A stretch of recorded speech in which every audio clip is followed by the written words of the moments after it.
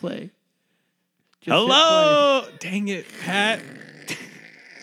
I was in my zone. This is going to be the best one. No! I'm going to start over.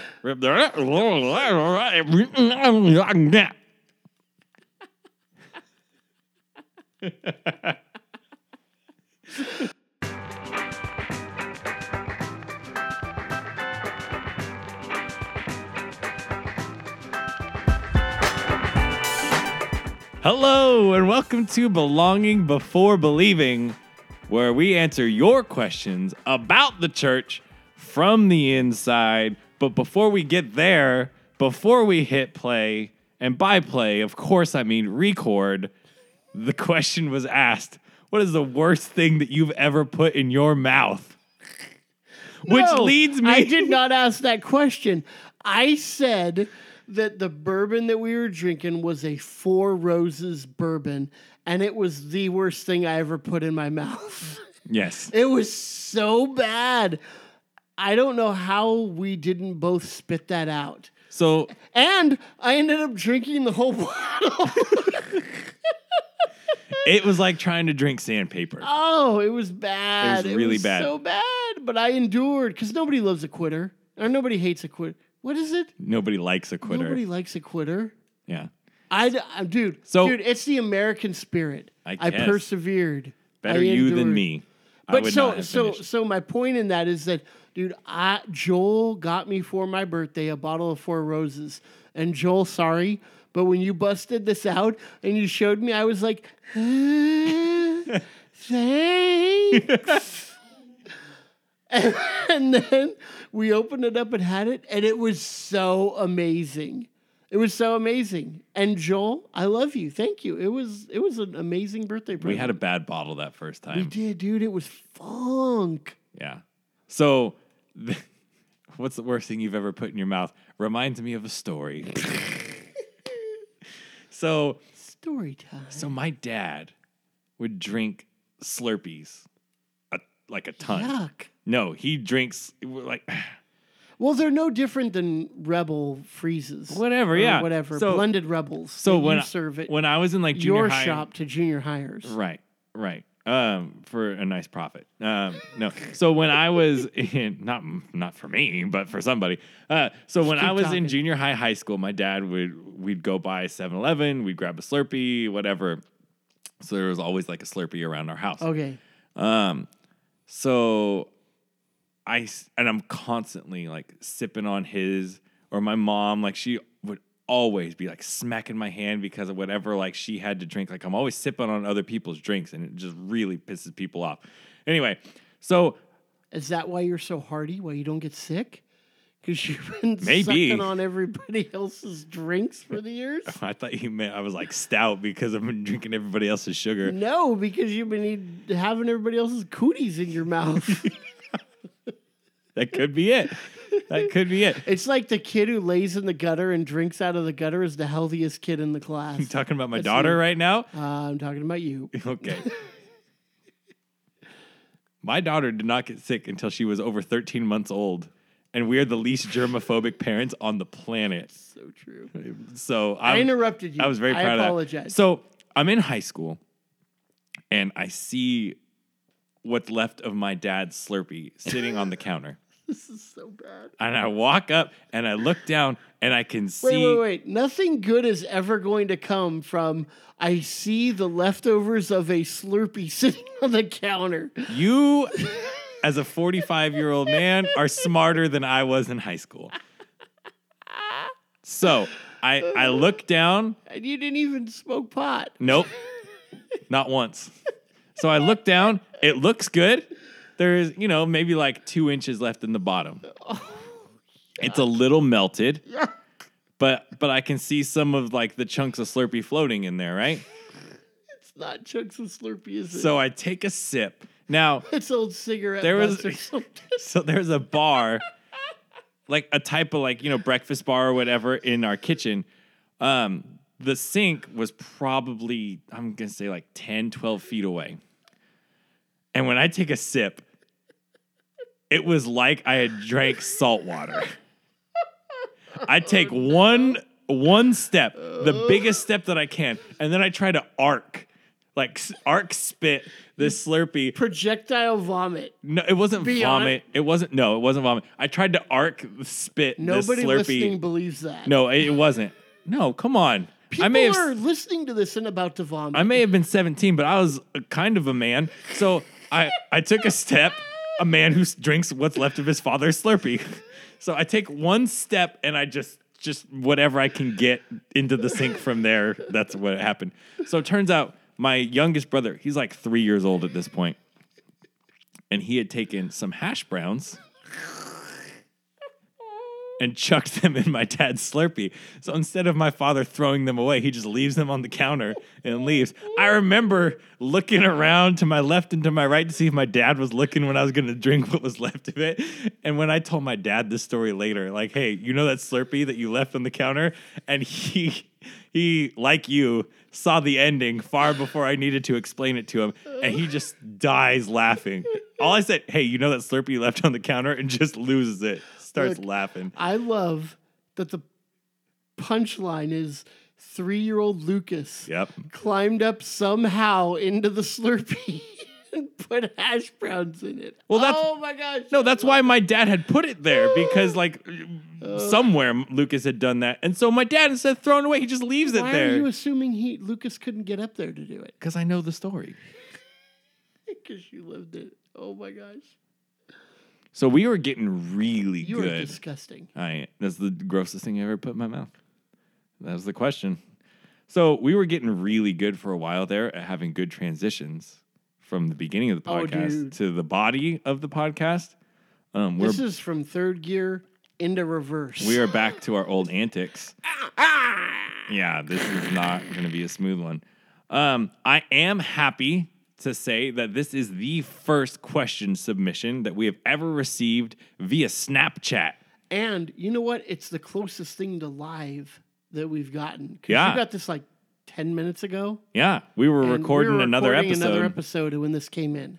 Yep. And we were like, oh no, we're doing this one right now. So shout out to Cody. Thanks for the snap. Thanks for the question. I don't know Cody. For you. You should meet Cody. I'm surprised I haven't met him yet. We'll make that happen. You guys would get along great. So who don't I get? Well, okay, take that back. Yeah. I don't get along with a lot of people great. So the question. Losers. God is the creator. Or maybe I'm the loser. He made the devil. Yes. So he made evil? How is that justified? Okay. You can't see, but Pat's hands are raised. Rein it in. Okay. Right? Because it just got serious. Yeah. Right? I mean, we're joking, we're laughing around, but to be perfectly honest, there's nothing funny about this question. I guess we could joke a little bit about it. Okay. So when we come to an issue like this, and we've talked about the doctrine of evil before, and to be perfectly honest, we already had another doctrine of evil topic kind of chambered, right? We were looking down just very closely down the road to do another episode on the doctrine of evil, which is exactly what this is addressing, although we're going a step further back from evil in our life, evil that we experience. We're going a step back further to God created the devil, right? I mean, read it again. God is the creator. He made the devil, so he made evil. Question mark. Right. Okay. So what we need to do is we need to go back. The Bible talks very little about what actually happened in heaven when God created the angels. And we're going to say he created the angels before he created the world, because very quickly in the Garden of Eden, we find the devil already fallen there in the garden, tempting Adam and Eve. And Jesus says in the Gospel of John that the devil has been a liar from the very beginning. So from almost as the very beginning of his existence, he's been a liar. From the very beginning of history, he's been a liar. So when we look at the Bible, we see a couple of passages, one in Ezekiel, one in Isaiah, that seemed to indicate that what happened is God had created all of the angels. In that creation, he made an angel the highest being in heaven, and that angel wasn't satisfied with his station in heaven, and so he determined that he would, to quote the scripture, ascend to on high, that he would sit on the throne of God, and that when he determined that he wasn't satisfied with his station, he would go up and become God himself, that's when God cast him down. Jesus says that he saw Satan fall like lightning from heaven, and that Satan took about a third of the angels with him. Now, whatever rebellion happened in heaven, we don't have the details about that. What we do have is that God created angels before he created the rest of the universe. When he did create these angels, they were servants of God. The book of Hebrews says that they are ministering servants sent to those and for those who are to inherit salvation. So for God's people, for the church, for the elect. So these angels were created by God for this purpose. And they were created and then given this one singular opportunity for either rebellion or remaining faithful to God and worshiping God. And the choice was theirs. Yes, God knew exactly what was going to happen, but like with creation of humans, he knew exactly what was going to happen and yet allowed it to continue, because in that is demonstrated his grace and mercy as he saves people from their sins in Jesus Christ. So we have to ask ourselves, what's demonstrated in the fall of angels, in the fall of Satan? If God created Satan and he knew he was going to fall, what possible benefit could come from that? Ooh. So I have an illustration to answer the question. Go. Something that I was realizing I wanted to bring up in a past episode and I didn't get the chance to. So this can really help bring everything together. And you're not going to expect where this episode came from. So it's actually from the Yeezus episode. One thing that I wanted to mention about Kanye West that is actually kind of my own opinion that I haven't seen a lot of other people hold, that I think is the trick to understanding Kanye, is you cannot have heroes without villains. And I think that Kanye has made up his mind a long time ago that you can't have heroes without villains. Somebody has to play the villain. And so he was just going to decide to be the best villain and commit to the character. And that's just who he's going to be. And that everything from, him interrupting Taylor Swift to, when he stormed off the stage in Sacramento after like 3 songs, all of that is him completely just committing to character, that he's going to be the villain. Now, you can't have heroes without villains. So why would God allow these things to happen? For his own glory is the answer that I would give. Now, how does that bring him glory? He gets to display his justice. There you go. His justice. He gets to display his holiness. Exactly. If by nothing else, by contrast. Yeah. And so when everything goes perfectly according to plan, could God display his glory? Sure. Perhaps, yeah.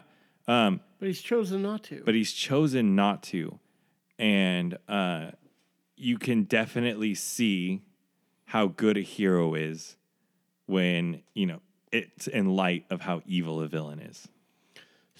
So one thing that we do here when we see the justice of God displayed in the condemnation of Satan is we see God's justice on display, his holiness on display, exactly what you said. But what we don't see on display is mercy and grace. There's that passage in Peter where Peter, when he's talking about the gospel, what's the gospel? Jesus Christ sought to save sinful humanity. And in saving sinners from their sins, he came down and became a perfect man and lived a perfect life. So that when God the Father punished Jesus Christ for all of the sins that all of the people he would ever save had committed, that Christ's perfect life would therefore be applied to the sinner's life who trusted and believed in him. God's grace, God's mercy, God's love, God's compassion is on display. Peter says that angels desire to look into these things because they don't understand it. Because for angels, there was no redemption.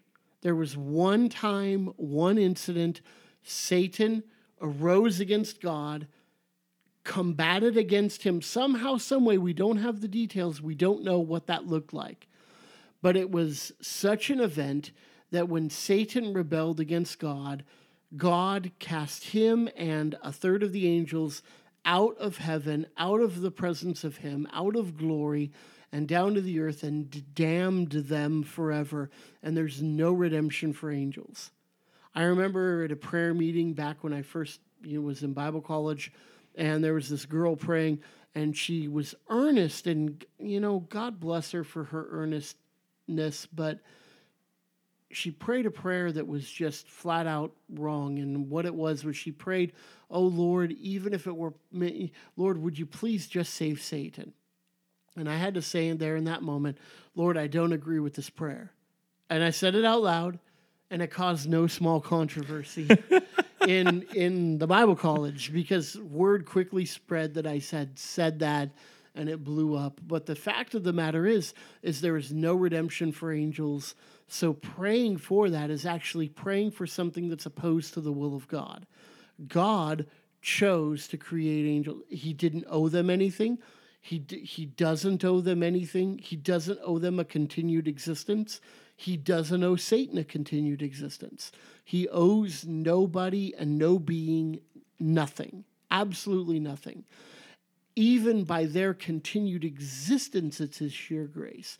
Their rebellion against God completely and justifiably could have brought their own annihilation. But God chose not to annihilate them, but to cast them down. They chose to do what they did. God indeed knew it was going to happen, and he not only allowed it, but ordained that it would happen to display his justice, to display his holiness, to display his righteousness. He allowed humans to fall into sin, and he also displays his holiness, his justice, his righteousness in men's sin. But he also now has redemption for men, and in that he displays aspects of his character that angels know nothing about: love, grace, passion, mercy, hope, peace, joy, all of these kind of things. Do you think that maybe we should help define holiness? I feel like that even people who are outside the church would know what justice means. Sure. It's not like we're talking about it in a completely different sense. But holiness. How would you define holiness? Yeah. Holy. God is holy, meaning that he is separate, distinct, unique from everything that he's created. When we think about things that are created, we think about everything that's created is dependent upon something else for their existence. We need to breathe, we need to eat, we need to, love. We need these things we're dependent on for our existence. Everything that is created is dependent upon something else for its existence. When we talk about God's holiness, we're saying that he is a being that's so other, that's so unique, that's so holy, that he is not dependent upon anything else for his existence, and that he actually defines. And because he's separate from existence, from our existence, he has the ability to define our existence. And so when he defines our existence as giving us boundaries, giving us parameters, here's how you should live. I have created you. Here's what I've created you to be. Here's what I've created you to do. That's his holiness on display. So when Satan fell, he besmirched, he sinned against, he committed a crime against God's holiness because he tried to achieve that otherness that he could never achieve because he was dependent upon upon God for his own very existence. Sure. That might be too philosophical. Let me go a step further down and say that God's holiness is that which makes him God, and therefore he can give us all of these things that he says, this is good, this is right with me. So when we look at God's law, we see that God's law oftentimes kind of rubs against our own sensibilities as a natural people, you know? And we see those things and we go, why is this a law? That's weird, that's odd. And some people make fun of it, and some people condemn it, and some people criticize the Old Testament, you know, for these certain holy things that God brings up. But really what it is God is saying, here's my character. If you want to know me, here's what I love. Here's what I see as good. Here's how I define that which is righteous. And he's perfectly right and just to do that because he's the creator of all things.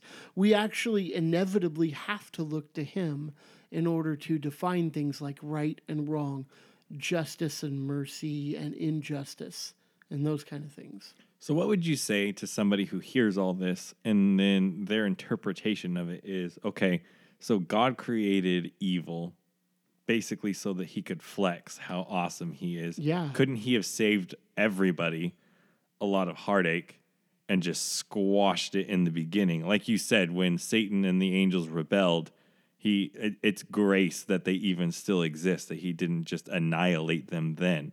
Wouldn't that have been a lot easier for the rest of us if he had? I don't know. I don't think so. Because God... So let me back up a second. We just had the Winter Olympics. And when somebody wins a gold medal at the Olympics, we celebrate their achievement, right? And rightly so. There's some weird people, okay. There's almost nobody who would say it's wrong to celebrate the achievement of the people who work so hard for their whole life to win this gold medal. They're amazing in the field that they're in, right? Sure. We do it every year when somebody wins the Super Bowl, when somebody wins the NBA championship, NHL. You like hockey? I do. The NBA, the World Series, whatever it is. We celebrate those teams. We congratulate them on their achievement.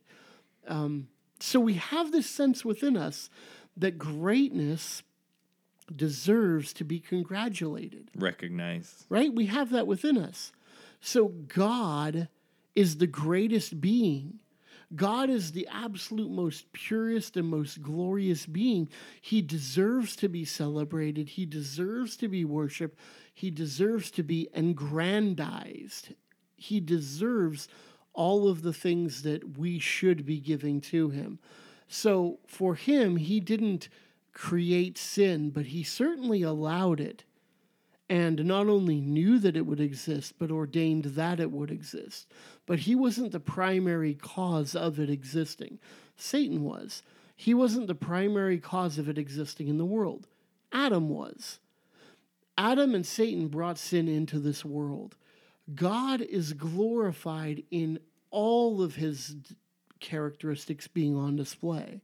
If God had stepped in immediately when Satan had rebelled against him, annihilated him, or when Adam had sinned and annihilated him and restarted with a new humanity, there are certain attributes of God that wouldn't be on display and wouldn't be worshipped. God wouldn't be worshipped in all his fullness. There's nothing wrong with God wanting to be worshipped in all of his fullness, in his mercy as well as his justice, in his holiness as well as his grace. All of God and all of his godliness ought to be worshiped and ought to be praised. And for us as people worshiping God, we need to see him in all of his fullness. And that's a reason why he has allowed, for example, with the questioner asked about Satan to fall and Satan to bring evil into this world. Right. It's not as if God does anything without a plan. Capriciously, whimsically, right? Nothing. Right. And, this might go over the heads of some of our listeners, but that's why, looking at our Bibles through the lens of covenant theology, use some, No, that's good. some lost words on some people, I'm sure, but to see that there was a plan of redemption from the very, very beginning. Right. Before time began. Right. In Timothy, Paul says that before time began, Jesus, the Father, Holy Spirit, the inner Trinitarian, they had this covenant that they made whereby they would redeem man before they had even created man. It's a plan, it's a purpose, so that God would receive all of his glory. And there's nothing wrong with that. And this is something that we talked about last night at the guys' study on Monday night, that we can talk a lot about, how God does everything for his own glory, and we should. I think that in a lot of churches, a lot of Christian circles, that they don't talk about that enough. Yeah. But at the same time, we don't want to lose sight of the fact that in eternity past, God saw an opportunity to show us the greatest measure of his love. And in a huge gesture of love, he rescued us from the state that we find ourselves in. Let me say this. Let me add some depth to what you just said. It is not only a huge gesture of love, but it's also the greatest evil act that has ever been committed by mankind. And killing Jesus, the very Son of God. Man hated Christ. He's the Son of God, and man chose to kill God, to put him to death, to nail him to a piece of wood and raise him up and laugh as he died while spitting on his face and mocking him to his face. The greatest absolute evil act at the very same time was the absolute most loving act that could ever be committed by God towards us as sinners. They're not mutually exclusive. In fact, they both, one and the same, point us to the very God who deserves our worship and our praise because of his great love that he loved us even while the greatest sin was committed against him. Right. And like I feel so much of the time when we answer these questions, I feel like that's a start. So if you have follow-up questions to what you just heard, then please hit us up. Instagram, Twitter, email, belongingbeforebelieving@sovereignjoycf.org. Follow-up questions, whatever. I understand that we probably said some things that might not be easy to understand on the first listen. And we would be more than happy to go over those things and have a discussion with you. Go back and re-listen and ask us questions. Yeah, that would be great. Because we really, really do this because we want you to understand these things. But when it's Pat and I in my bedroom talking to each other, we don't always know what you're thinking. So please reach out. We really want you to grasp and understand these things because the reality is we're trying to wrestle with some pretty deep stuff, especially if you're somebody who finds yourself on the outside of the church who hasn't really wrestled with these things in the past. So please reach out. We'd love to hear from you, and we love you. We believe you belong.